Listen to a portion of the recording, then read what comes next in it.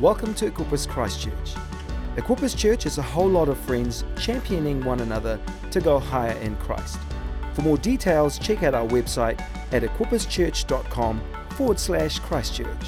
I'm so glad that you could be with us. Why don't you take a seat? They're just sitting down. Why don't you turn and say hello to someone, give them a little wave online if you're joining us. We're so glad that you could stream in. It's great to have you with us as well. If we haven't met yet, my name is Jono, and it's a pleasure to be with you here today. You may have seen online or in the message out that today is our anointing service, and so that's why you might have been like, man, worship felt a little bit short today. I feel like usually it goes a little bit longer than that. We're just saving it up for at the end, and so we've got some cool things to do. Can someone grab the leak? Thank you so much, Sean. You were just waiting, eh? You were ready. You were like, I just wanted to make sure I wasn't ruining a moment. Look at that, drums. Timing is everything, hey? Let's see that. That's what. It's good. So we've been in a series for this is our third week now called Commissioned, and I hope that you've got an e-group booklet. I hope that you are in e-group. Maybe if you didn't get a booklet, I know that they went fast. Hopefully you've been following along online at equipperschurch.com/e-groups. The whole booklet is available there electronically as well. But we've been in this series of Commission, really looking at the fact that, and it's a banner kind of theme for us this year, that we are a people who exist not just for us.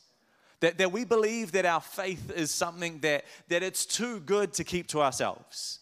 That it's actually something that we get to be involved in letting others know that they're loved. And letting others know that there is a plan and a purpose for their life. That letting others know that there is a hope.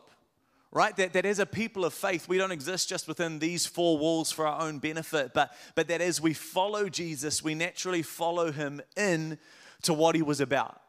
And Jesus was about bringing hope and peace, love and joy to the world. And so we've been looking at this idea through the passage found in Matthew 28, in which Jesus gives his mission to his followers.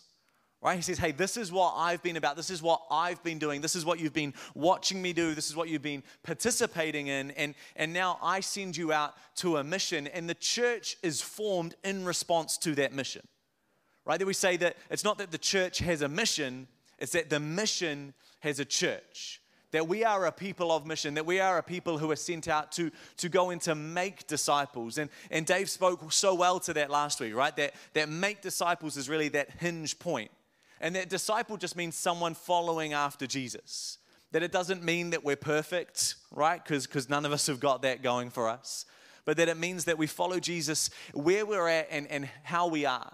And that we follow Jesus together. That no matter how long you've been following or how far along you might feel on that journey, that we all can help each other in discipleship. That we all can help each other in following after Jesus. That we as a people, whoever we are called to go and to make disciples. And so we talked first of all about going, right? About there are ways to go, there are methods. We won't revisit the methods, but there are methods. And then we talked about the fact that we make disciples. And so today in this kind of third week in the series, I want to look at this idea of baptizing. For context, if you have your Bibles, let's read one more time Matthew 28, and then we'll jump straight into it. Matthew 28, verse 18 to 20, it might be getting a little bit familiar by now. It says this: Jesus came and told his disciples, I have been given all authority in heaven and on earth. Therefore go and make disciples of all nations, baptizing them in the name of the Father, the Son, and the Holy Spirit. Teach these new disciples to obey all the commands I have given you, and be sure of this, I am with you always, even to the ends of the age. Why don't you bow your heads with me and let's pray. God, we thank you for these moments together as we come together as your people, as we choose to place ourselves in your presence and in each other's company. God, we thank you that something beyond words happens. And God, I pray today as we look at your word, as we look at this concept, but more than just a concept, this experienced reality of baptism, that it wouldn't be my words today, it wouldn't be my ideas. God, where it is of me, I pray it would fall to the ground, but where it is of you, God, would it land in our hearts? Would it land in our minds? Would we be transformed by the renewing of who we are in and through your Holy Spirit? God, we want to meet with you today. Let this not just be good ideas. Let this not just be pleasant words, but would your transformative presence be with us? God, we pray this in Jesus' name. Amen. So if we're talking about baptism, we kind of need to take a large view, right? Because where we're going to end up today, we get there by kind of a established building on top of some concepts that start in the Old Testament that lead us to the New Testament. So I want to give you a quick kind of historical overview of what baptism is. Is that all right? That's good. I'm not going to speak long today because we want to get into it, but a quick kind of theological tour. And my prayer really today is that this would bring clarity, and from that clarity would rise an invitation. So to understand baptism, we need to start with the Old Testament. And we need to start with Old Testament cleansing. Right? You're like, wow, this sounds boring. Just go with me for it, right? It'll build on it. Old Testament cleansing, ablution or ceremonial cleansing by water and or blood was an important part of the Levitical system of the law, right? We see all throughout the Old Testament that a part of the ceremony to become a priest involved ritual cleansing. That priests would wash their hands and feet before sacrifices. That there were more kind of elaborate, more involved washing rituals for special moments like in the Day of Atonement, and that there were cleanliness laws for daily life for the Jewish people. And all of this kind of structure, all of these things that they're doing are to remind the people of Israel that God was near, that God was close, that God wasn't distant, that God drew close to them. But also to remind them that he was holy, right? That he didn't come close because we enticed him or because we tricked him, because we manipulated him, because we got enough kind of sacrifices on the altar and got him to come, but that he came because of his love. That God is a holy God, that God is a good God, and that God chooses to come to us, right? That's Old Testament as succinctly summarized as I possibly can. And then from this place in the New Testament, a new form of baptism emerges, that of John the Baptist. Right? In the Old Testament, washing was to prepare for important moments. And so John comes and he says, God's about to do something new. God's about to do something new in us. One who is coming, who will bring the kingdom of God. So we need to prepare ourselves. Right? John the Baptist essentially says, be baptized so that the kingdom might come.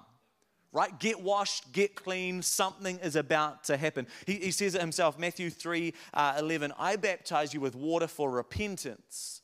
But after me comes one who is more powerful than I, whose sandals I am not worthy to carry. He will baptize you with the Holy Spirit and fire. Which is why, understandably, John's pretty confused when Jesus, the person he's been talking about, who he recognizes as the Messiah, the one that he is preparing the way for, comes to him and says, hey, I want to be baptized. Because John was baptizing people to prepare for the coming of the kingdom, to get them ready, to get them repentant, to get them ritually clean. But Jesus doesn't need to repent. Jesus is the only one walking the earth who does not need to be baptized, and yet he comes to John the Baptist and says, I want to be baptized to fulfill all righteousness. Stay with me, stay with me. So, what's with Jesus' baptism? Because that's what lets us know about why we go through baptism. What's happening here, right? Jesus isn't being baptized so that the kingdom may come. Jesus is being baptized to begin a new baptism because the kingdom has come. See, so Old Testament, it was ritual cleansing to allow people to realize that they could draw close to God. To let a guilty people, not that the sacrifices made them, it didn't atone for anything, right? Before the beginning of time, God knew what he was doing. We've always been able to be seen through the blood of Jesus. The Old Testament people just didn't realize it at that time. But they were trying to draw close to God in the way that they could. And so we have that. Then John the Baptist comes and says, hey, something new is going to happen. We need to be baptized to prepare for that. Jesus comes and says, hey, the new thing has arrived. See, I'm saying all that to make this distinction that Jesus baptizes us into a new kingdom. Baptism is a response to the gospel, not a prerequisite. Right? We don't want to end up as a people of faith in this kind of club where you have to do a bunch of things to have God accept you, to have God love you. We want to be very clear that we start from a place of acceptance. That we start from a place of love. That doesn't mean that what we do doesn't matter. What we do does matter because it has ramifications for us and God loves us, but God loves us before we do anything. We could say it this way to kind of compare and contrast. For John the Baptist, it was be baptized so the kingdom may come, right? Preparation. But for Jesus, it was the kingdom has come, so be baptized. See, for Jesus and as a church, we want to invite you, if you haven't been baptized, take that step. Take the step of water baptism, but realize that we don't earn our way to baptism. We want to understand the decision that we're making. We want it to be an intentional thing that we do. That's why we believe in water baptism as adults, or when you can make that decision for yourselves, as opposed to like a christening or a sprinkling or that kind of thing of a pre-decision for a baby. And that's just the way that we do it in this house, right? And I'm not saying like if you're christened or whatever that, hey, it doesn't count, or if you want to make that decision again, you totally can, but we don't want to kind of get into a semantics of the law of it, right? It's a grace that we're in. But we believe that water baptism is a public declaration of a relationship with Jesus, that it is an outward declaration of an inward decision, and it's a symbolic act identifying with Jesus' death, burial, and resurrection. You following me? It's good. I know, sorry, usually I warm you up with some jokes and stuff and we have a bit of fun, but we're going straight for the jugular this morning. And I say all that because I want to remind us of this essential aspect of our faith, that Jesus comes to us. Right? Last week, Dave said that disciples follow their rabbis, right? Does people remember that? If you didn't, go back and have a look on YouTube. It was a great sermon. That disciples follow their rabbis. And being a disciple was a big deal. Right? Rabbis were like the superstars of Jewish society, just like pastors are today. I don't know why you're laughing. That wasn't a joke. I'm very offended. That's deeply hurt. I thought, this is not, okay, anyway. So rabbis were the superstars of Jewish society. Every mother dreamed of their son becoming a rabbi, right? It was the most honored position in society. It was what you hoped, but it was hard to do. Every Jewish child would go to the equivalent of primary school. It was called Beit Sefer, house of the book. And there you'd learn basic geography and history, math and literacy. And it was all taught using the Torah, the first 5 books of the Bible. The aim being that by the age of 12, you'd know Genesis to Deuteronomy by heart, which is impressive, right? I'm an ordained pastor. Cannot say that I know Genesis to Deuteronomy by heart, but I do have an electronic device that allows me to look it up. So, different graces for different times. So then most students would leave Beit Sefer. They would then go and join the family business, and they'd live the rest of their life. They'd have their own family. That was the kind of conclusion of their education.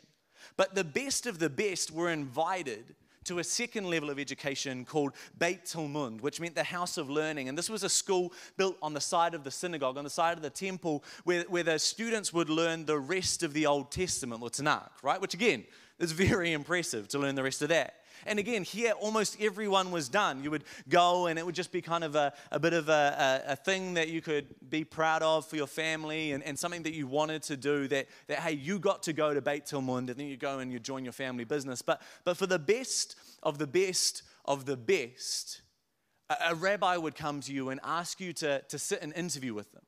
And they would talk to you, and they'd kind of ask you about your understanding of Scripture and Midrash, which is other rabbis' interpretations of Scripture. And if after all of this, after Beit Sefer and then Beit Talmud and then this interview, they thought that you had the drive and the intelligence and the talent to one day become a rabbi in your own right, they would invite you to follow them and be their disciple.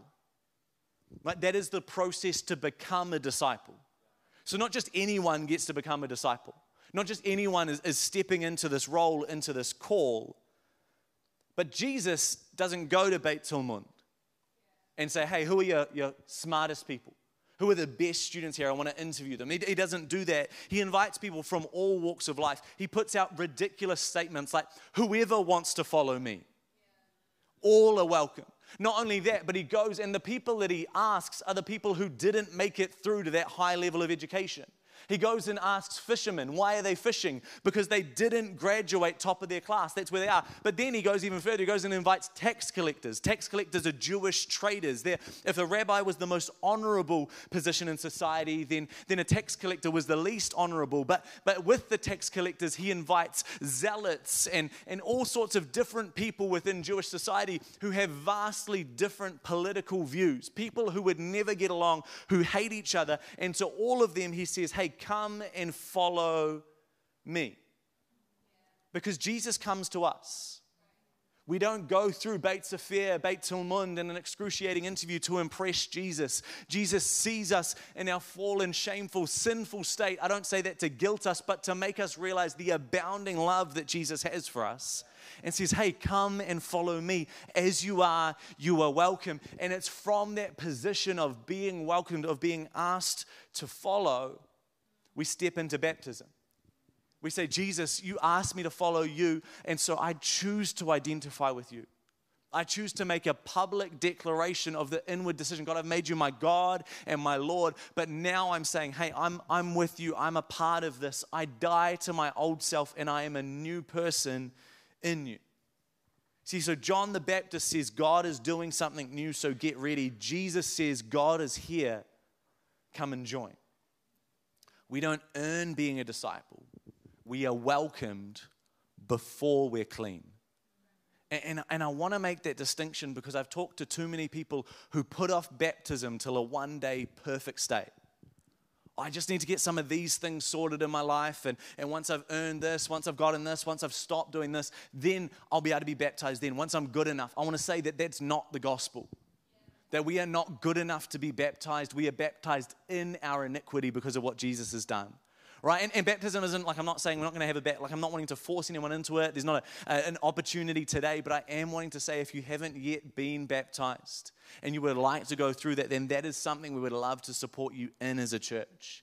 And so if for you, you're like, yeah, no, this is me, your heart's beating in your chest, maybe even online, you're watching this thinking, hey, this is my decision. I want to say that there's a couple of things. You can talk to your e-group leader. Let them know. They'll pass it on. You can come to the help desk after church, any service, not just today, and say, hey, this is something I'm interested in. In the Church Center app, if you've got the app, under registrations, there is an event simply to express your interest in being baptized. Fill that out. We'll know. We'll get in touch with you. Or just talk to someone you've seen on the stage, right? If all of those things, forget all of that, just come and talk to someone. Talk to anyone. We're a church family. Even if they weren't on the stage, they'll be able to refer you to someone who is. I'm like, I got no idea, but that's awesome. Let's go talk to this person, right? Because we want to support you in this journey. We believe it's an important step in your journey of following Jesus, and we would love to support you in that. And so I'm almost done. I said I'd be fast. In fact, maybe if I even get the band up. Where does that land us today, right? I wanted to talk about water baptism because I think it's from water baptism that we can talk about baptism in the Spirit. See, here we are today. We are sent out. The Great Commission is not just something said to the disciples in a moment in time. It's said to all of us, anyone who chooses to follow Jesus, who makes him their Lord and their God. We are sent out to go and change the world. We are sent out to be a missional people, to let people know that they are loved, to let people know that there is a hope, that there is a truth, that God is for them and not against them.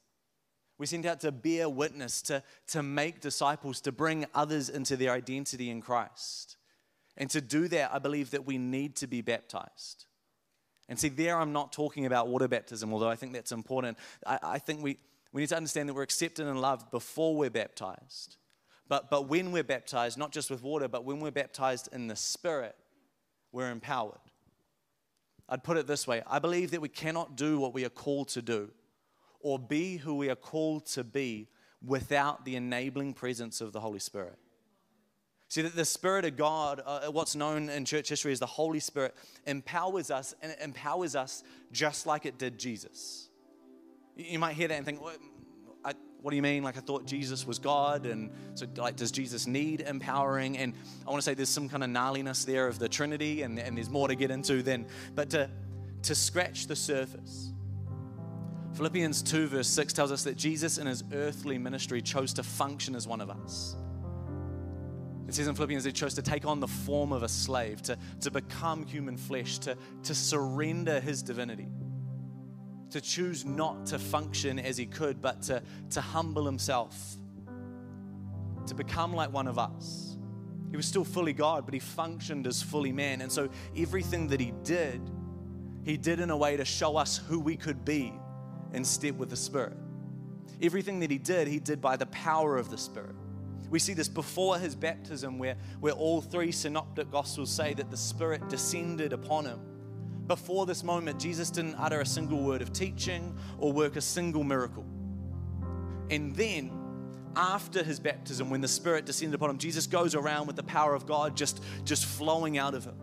Miracles happen, teaching is brought. The gospel writers go to great lengths to show us that it is the Spirit that is empowering everything that Jesus is doing. Let me show you really quick a tour through Luke. Luke 3, 21 to 22, when all the people were baptized, Jesus was baptized too. And as he was praying, heaven was open and the Spirit descended upon him. A few verses later, Jesus, full of the Holy Spirit, left the Jordan and was led by the Spirit to the wilderness. Luke 4:14, Jesus returned to Galilee in the power of the Spirit. 3 verses after that, Jesus, speaking of himself now, says, the Spirit of the Lord is upon me because, and then he goes into essentially what is his mission statement. This is what I am here to do. This is the transformation that I am here to bring by the power of the Spirit. See, the Holy Spirit is the power source behind everything that Jesus did and taught. And that matters a whole lot because near the end of his life, Jesus starts talking about leaving and sending. Jesus says in John 16:7, I'm going, but it's good for you if I go, because unless I go, I cannot send you my Spirit. And then after his death and resurrection, Jesus appears to his disciples and he breathes on them and he says, receive my Holy Spirit. And the remainder of the New Testament is essentially ordinary people doing the same stuff that Jesus did. It's the apostles, ordinary people, not just ordinary people, not even the Beit Sefer, Beit Talmud graduates. It's the fishermen, the people who should not have been disciples, the people who are not being called to be rabbis. It's the bottom of the barrel sorts of people just like you and me, who are empowered by the power of the Spirit, speaking words of knowledge, casting out demons, praying open prison cells. It's the written instruction to the church for the responsible, ordered use of the supernatural when you gather together like this. There is a basic assumption, hey, when you gather, when you move, when you live life in step with the Spirit, filled with God's Spirit, you're going to see amazing things happen. Sometimes they will be spectacular, and sometimes they will be small, but some of the most amazing things I've seen happen in my life haven't just been spectacular, they've been the small ways that God moves. The things that to everyone else just look unremarkable, but to the people involved are deeply significant. Paul's writings are, hey, how do we live a life? How do we be a people in step with the Holy Spirit? See, Jesus was never not God, but he did lower himself to the form of a man and showed us how we can work in step with God through the power of his Spirit. Because we cannot do what we are called to do or be who we are called to be without the enabling presence of the Spirit.